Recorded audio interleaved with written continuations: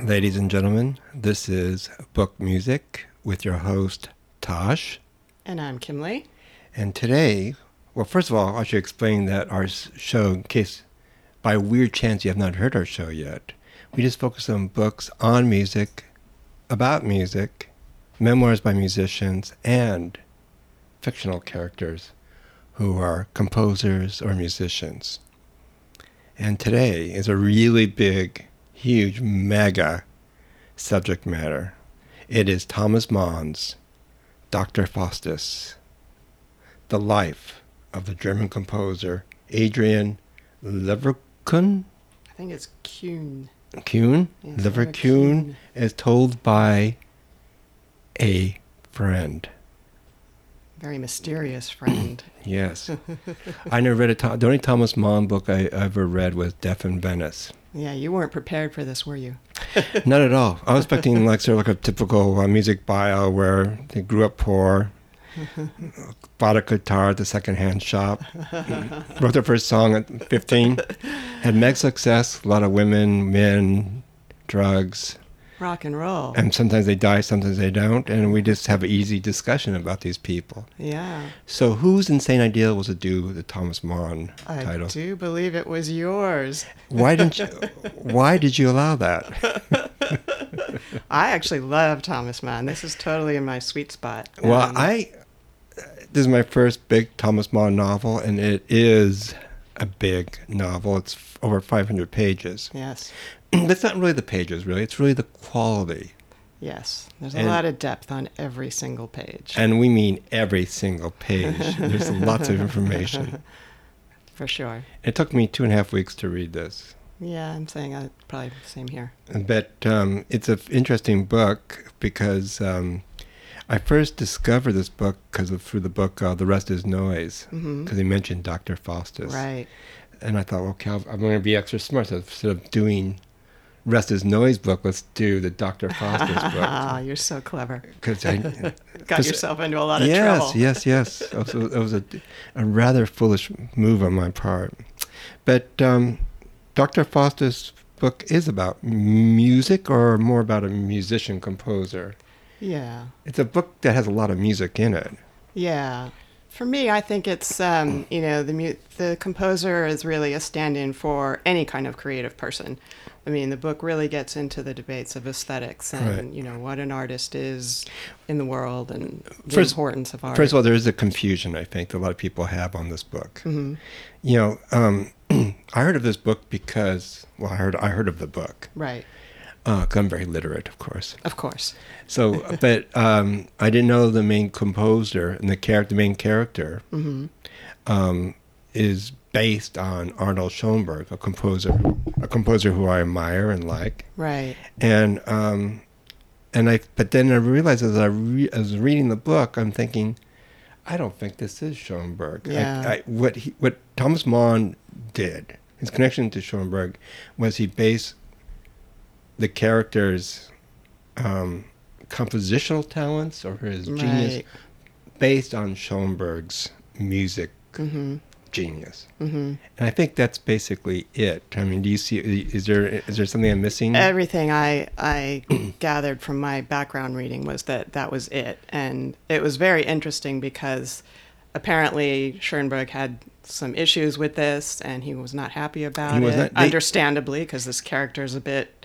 What's interesting, Mann wrote this book in Los Angeles in the 40s. Right.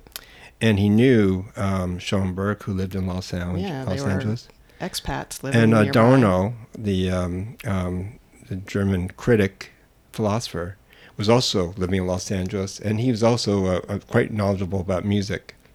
And he wrote a book about music as well. Mm-hmm. So Adorno sort of, I think, gave him advice, Mann, some technical knowledge about music, and he knew Schoenberg, but I think Schoenberg was outraged because he probably thought Mann was commenting this character that this character is Schoenberg. Yeah. And it's interesting when you read the very last page of the book. There's like a little note from the author, Thomas Mann, saying, just the music part is based on Schoenberg and not really based on the he really character. clarifies it. And apparently that note wasn't in the first editions. That was added afterwards. Oh, okay. Yeah, so they really kind of... Okay. They were not... Schoenberg was definitely not happy about it. But So when they went to the Red Lion on Glendale Boulevard for their German beer, they probably ran, in the 40s, they probably ran into each other. And there's probably some heated words over frankfurters and sauerkraut yeah. and beer. I would have liked to have been a fly on that wall. That must have been interesting. So what is this book, Dr. Faustus? I mean, first of all, we should explain the Faust. Well, yeah. So Is. the Faustian theme is big in German literature. It goes way back, and it's a popular theme, I think, in literature. And I think it's really interesting. Especially, it comes up, I think, a lot with creative people. Right.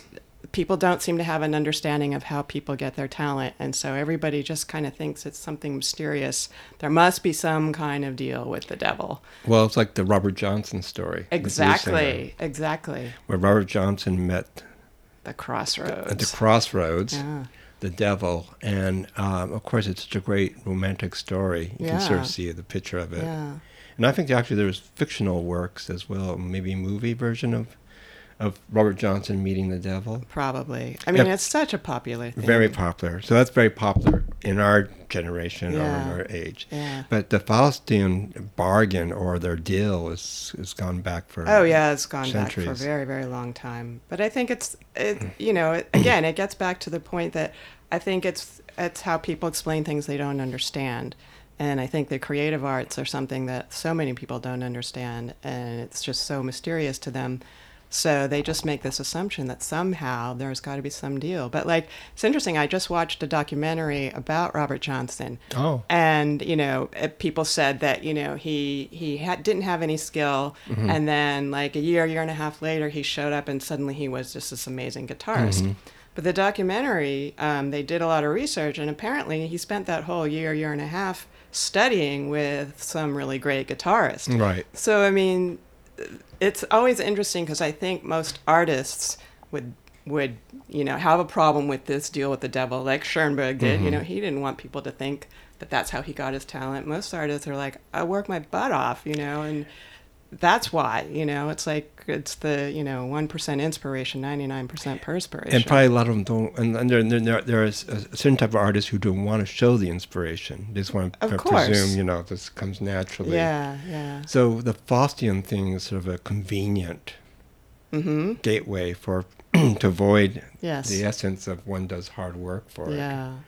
And then there's also a moral aspect to this. And I mean, there's sort of a moralistic, you have to work hard for what you want. Yeah. You have to get a job, you have to do this, spend many hours, you have to study, sacrifice something, Mm-hmm. be poverty driven. Mm-hmm. So the Faustian thing is sort of like a quick shortcut to an area or a landscape of greatness. Right. Well, there's an interesting quote right in the beginning of the book that the narrator says that I really liked. He says, "Even when it is a matter of a pure and authentic genius, bestowed or perhaps inflicted by God, rather than an acquired or destructive genius, a sinful and morbid necrosis of natural talents, the fruition of some horrible pact." That's on one of the first couple of pages, so this book is going to... Well, artists in general are kind of shady people. Oh, yeah, absolutely. I mean, they would just make a deal with anybody. I know, I would. I mean, at the turn of the century, during the music hall era or the vaudeville era, actors were not allowed in hotels. There were signs that say, no dogs, no actors allowed. Oh, wow, I didn't know that. Yes. Oh, that's interesting. So even actors. Wow. And I don't know if they're lower on the ladder than a musician, but... Well, I know certainly women actresses were almost always considered to be whores. Right. Definitely low on the Right. chain of society, for sure. So the Mon book, why so it's obviously a very dense book, and it's about a lot of things. Yeah. I mean, it's sort of about German culture. It's about issues that happened in the 20th century. Mm-hmm. for instance, Hitler. Just, little detail. Little details. And it strikes me,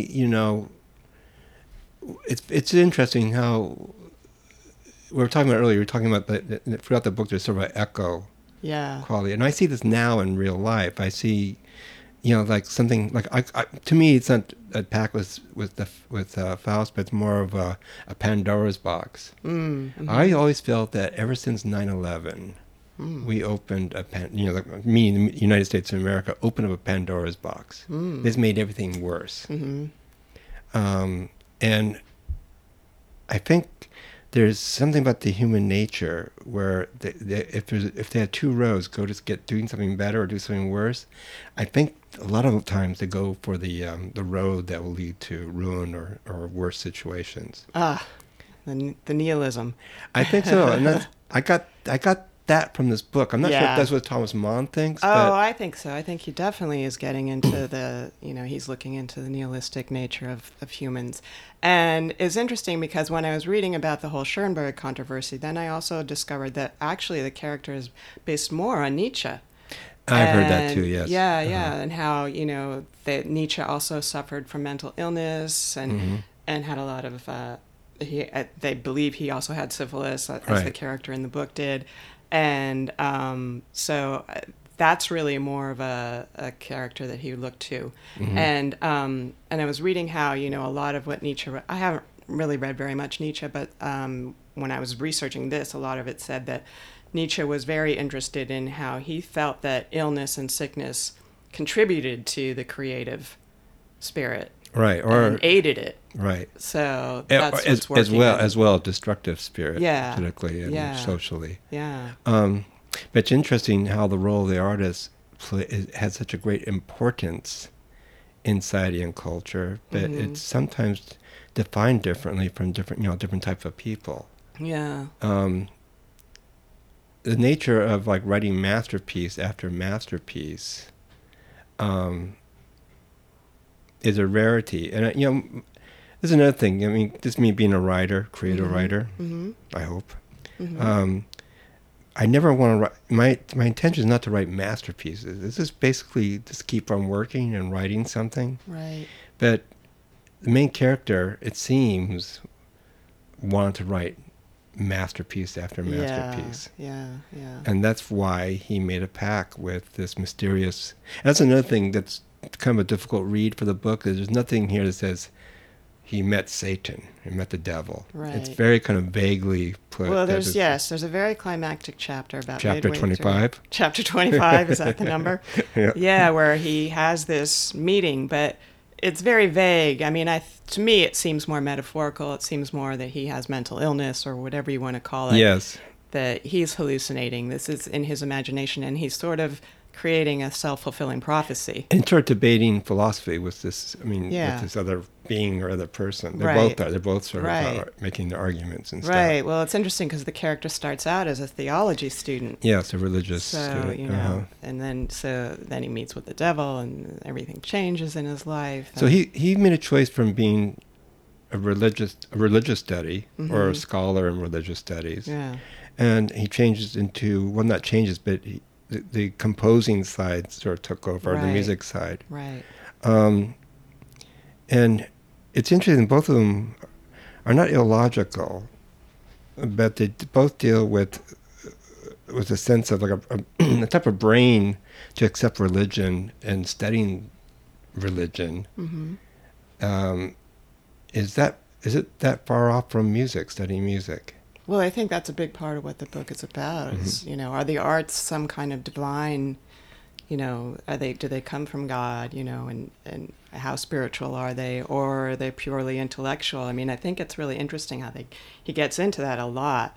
And I love all the scenes where they're sort of in the salon, or at dinner parties, and they're talking. And some of those are really hysterical, I thought, where he's making fun of the bourgeoisie and the things they say. There was one scene in particular where I was just laughing so hard because he has this one guy who's very pompous, and he just keeps saying that everything is so it's not conservative enough, and he keeps going back and back and back and naming all these composers till he finally gets back to Bach, and he's like, no, Bach is just over the top, he's awful. And like one of the other characters who's just a complete numbskull is just like doesn't know how to take that, because at that point in this is early 20th century Germany, Bach is canon, that's you don't mess with Bach. No. And the guy's like, so there's this great line, let me see, it says it's so funny. So the character who didn't know what to make of this, he's like, he found this so eerily disconcerting that he even removed his monocle from his eye, thereby robbing his face of every trace of intelligence. So he gets some good digs into the bourgeoisie. I love that. So I thought that was hysterical. But the dinner parties are great because they get it. That's when he really sort of gets into all these debates of culture and what it means in society. And my understanding of Thomas Mann, mostly through Luna Meno, my wife, we had a discussion, that Thomas Mann was sort of, in his early years, was conservative. Right. And I think ever since the whole war situation, he became not more left, but more open-minded of sorts. I'm not really sure. Than him to recognize the bourgeois trait. But it's also interesting that he. I got the presumption that Thomas Mann truly loves Germany. Yeah. He loves German culture, and he feels that German culture has been perverted. Yeah. And there's a lot of anger, I think. There's a certain type of, not shame really, but there's more of a regret and a sense of anger that something took over something. Yeah. The German culture is so pure. His mind is like, he was definitely, like I think during World War I, he was very strongly supportive of German culture and the war in World War I. Yeah. And it totally changes for him, by World War II, of course. Yeah. So it's sort of like he's of the generation of intellectual who is totally let down by the world and disappointed in the world, right, and becoming an exile in Los Angeles. And the book sort of deals with that feeling to me. I feel that sort of that sense of regret or hurt. Definitely. I mean, I definitely see, I guess we all do this as we project the writer into their work, and so you kind of see the composer and the character of the composer a little bit as being Mann, and then definitely the narrator you see as being Mann even more so, because the narrator, I think, is similarly pro-Germany, very conservative at the beginning in his younger years, and then as time goes on he's very against the Second War. And what I thought was super interesting about the book was that the politics weren't in your face in the book. No. They're very behind the scenes, and the narrator only brings them up occasionally. Yeah. And none of the characters are directly affected by either war, it seems. None of them have any deprivation. They're all sort of during the wars, they seem to be living in the countryside or whatever. Yeah. So it was really interesting. It's like compartmentized. It's like in another room. Right. But at the same time, and Mann, I'm sure, had to know that everybody reading this book is going to be thinking about the political meaning of the book. Especially since it was published like 2 years after, right after the war. Exactly. Yeah. Which at that time, Germany culture was pretty much crushed. Yeah. I'm not sure. It definitely built itself up over the years. Right. But the whole romanticism that Germany had with its culture and stuff was deeply challenged. Yeah, to say the least. In the very least. So, something you brought up, is talent something an artist is born with, or do they have to work hard to develop it? Yeah, so that's something I think he deals with a lot in the book.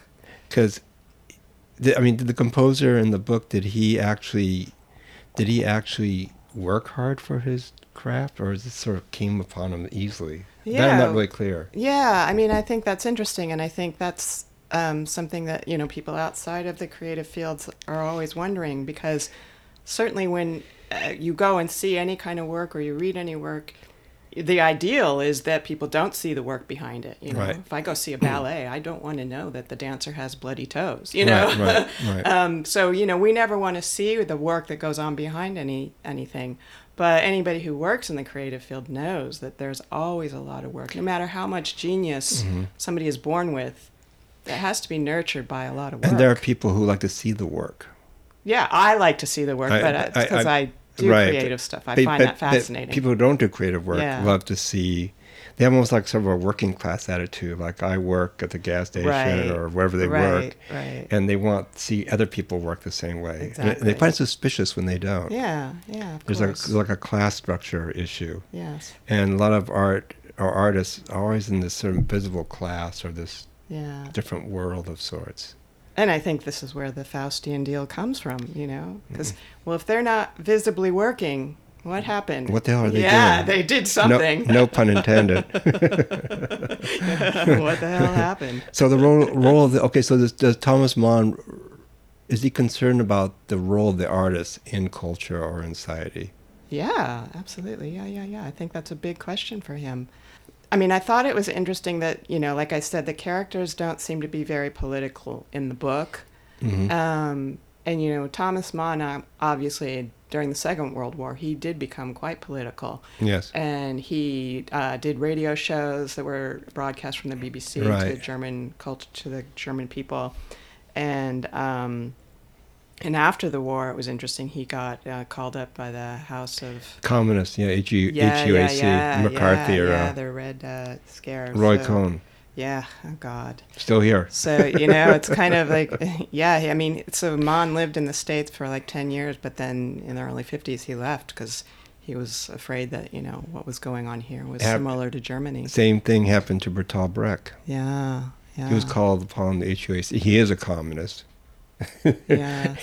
Hardcore communist. Yeah. But he was called in HUAC, and he pretended not to understand the English. That's a good move. He was actually called, in front of the Senate and, the committee. Oh, that's so and funny. he just sort of played dumb all throughout the thing. And then the next day he just left, went back to the new East Germany. Wow. Oh, that's interesting. So another thing that I thought, he dealt with a lot in the book that I thought was interesting is, about whether art needs to be groundbreaking. Does it need to be difficult? Should it be for the masses? Can you have both? It's the high-low debate. Yeah, and I think it's debated in the book. Yeah, I'm not sure what the results of that debate. Well, I think I got the sense that he feels that there's both sides to it, and sort of near the end of the book, there was an interesting quote by the main character, Adrian, the composer, who makes the pact. So he says, something light can be serious too if it is good, which it can be just as easily as something serious can. So, and then he says, idealism overlooks the fact that the mind, the human spirit, is by no means addressed only by things intellectual, but rather can be profoundly moved by the animal sadness of sensual beauty. I love that, the animal sadness of sensual beauty. Yeah. So he's saying you can have, both sides can be important and valid. But the character, Adrian, the main character, is getting more darker in his work, though. Yeah, definitely. And he didn't actually finish the piece, or he finished it in his head or something. But he was never able to perform it. He collapses. Yeah. So that's always interesting. We always think about people like who died, musicians who died. Yeah. You always think, oh, what could they have done more, or where, right, where's that the ones who die young. What happened to that album that he or she was working on? Yeah. And, I was thinking about, because I did a piece on Buddy Holly, and I've always thought... Oh, right. And there's not many artists, like somebody like David Bowie, whose death was tragic and profound, but, he had a full career. Yeah. But something like Buddy Holly or like Eddie Cochran, yeah, you got the presumption that these guys are going to do some more stuff. Absolutely. They're not one-hit wonders, or they're like the real deal. And they were killed so young.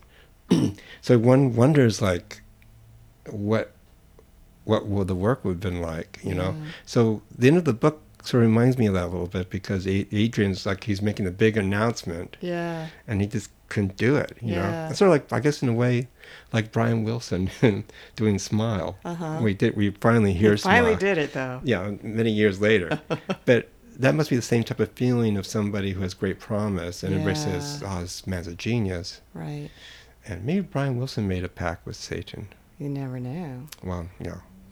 But see, that also kind of gets into the I think there's another theme that runs through it, is madness part of being a creative person? Are creative people mentally ill, or do you become mentally ill by virtue of being a creative? Is it sort of I think more like it. It's more likely that if you're in a creative environment, they allow certain eccentricities. Yeah. And if you come up with the goods, then you're allowed your eccentricity. Right. If you're like a bank clerk, or if you're a plumber with the same mental illness, or you're not allowed. It's not allowed, but somehow you're allowed because you're producing it's something. Forgiven, yeah. Or you look like you're producing something, or you're going to presume that something great will happen. Right. You know, I feel that way about Brian Wilson's reputation. Mm-hmm. I don't know him or anything, but you know, people had such high expectations of his work when he was sort of a little bit off the rails mentally. Yeah. So people have high expectation of his work, and I think perhaps this Adrian character in the book, in the Thomas Mann novel, people had the same presumption. They expected, something new and something daring and something almost unexplainable. Yeah. Well, I think there's also sort of, when somebody has that degree of talent, there's also just de facto they're going to be isolated. Yeah. They don't have peers. It's hard for them to find people who can understand what they're trying to do. So I think that just right there kind of makes it a difficult life. You're already kind of struggling because it's difficult to communicate. You're already so far ahead of everyone else, and people don't understand you yet. So, yeah, it's a vicious circle. One of the outline, or what you call the outline for Tosh. Thank you, Kimberly. you mentioned something. Do artists really need to make some kind of a Faustian deal with the devil to be successful? Mm-hmm. And I think publicly people want to think that. Yeah. And I think a lot of people who want to be artists want to think that as well. Because, this is where the drug culture comes in, because historically, like Charlie Parker, like a genius saxophone player, a genius musician. Other musicians went, "Oh my God, how does he do that?" And then they noticed he was on, heroin was a big part of his life.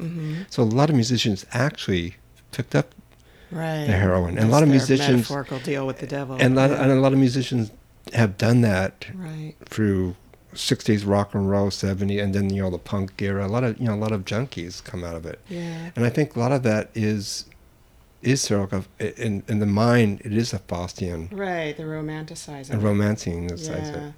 But that sort of the history of drugs it goes back to, even like Baudelaire and Rimbaud, and all those people took a lot of drugs too. So. Yeah, but the difference. There's a different type of person who has taken drugs like Baudelaire and Rimbaud. And then there's sort of the people like, and this is not saying bad things about them, but like say like Charles Bukowski. And then Bukowski has a lot of followers of sorts who, if you're going to write. They think if they emulate the lifestyle, then they'll be able to write like him. Which just go straight to downtown, so that's sort of like a Faustian bargain of sorts. Yeah. I don't think they have to do that.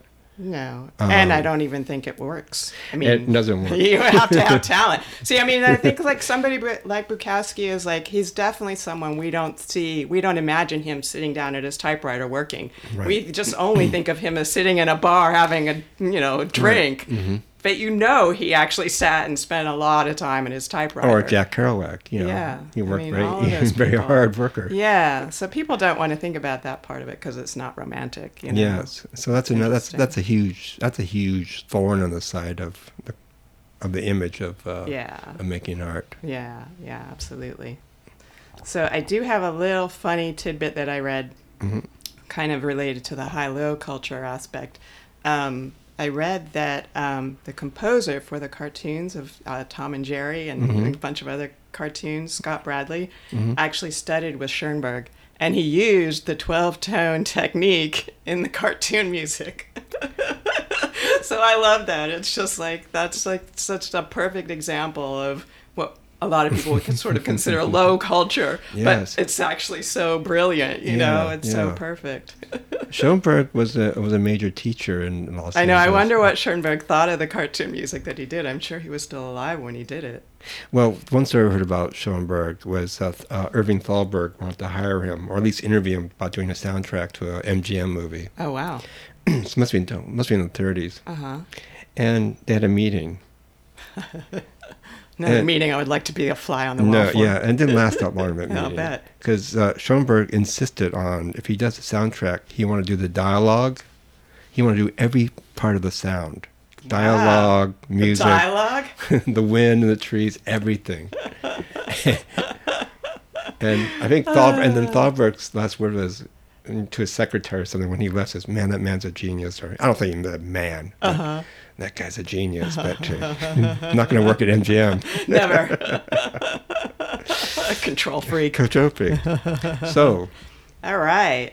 Well, I think we'll wrap that one up. Yes, we actually have this new like Facebook book music. Yeah. Readers. Sort of a book club, if you want to call it that.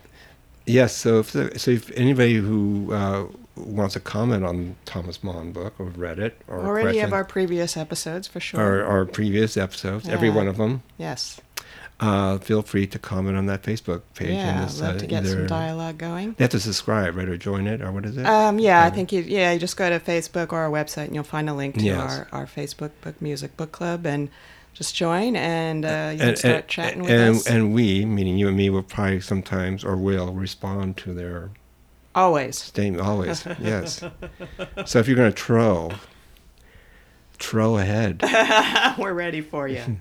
The Schoenberg, Thomas Mann. Yeah, those Thomas Mann Schoenberg trolls are out there. They are. Beware. I'm waiting for it. So. All right. Well, so thanks so much for listening to Book Music. So next time we are going to be doing a book called A Voice of the Warm, The Life of Rod McEwen by Barry Alfonso. Who never, as far as I know, studied under Schoenberg. Wow, okay. Yeah. He did not. See, we like to switch gears here at Book Music. Yes, we do. Keep everyone on their toes. Yeah, on our toes. I'm very much looking forward to the Rod McEwen book. Yeah, nice change of gears. Mm-hmm. So, so you can follow us on Facebook and Instagram, and we've got playlists for every single one of our episodes on Spotify and Apple Music. And if you just go to our website at bookmusik.com, bookmusik.com, you'll find links to everything that you need. So we will see you next time. Bye-bye.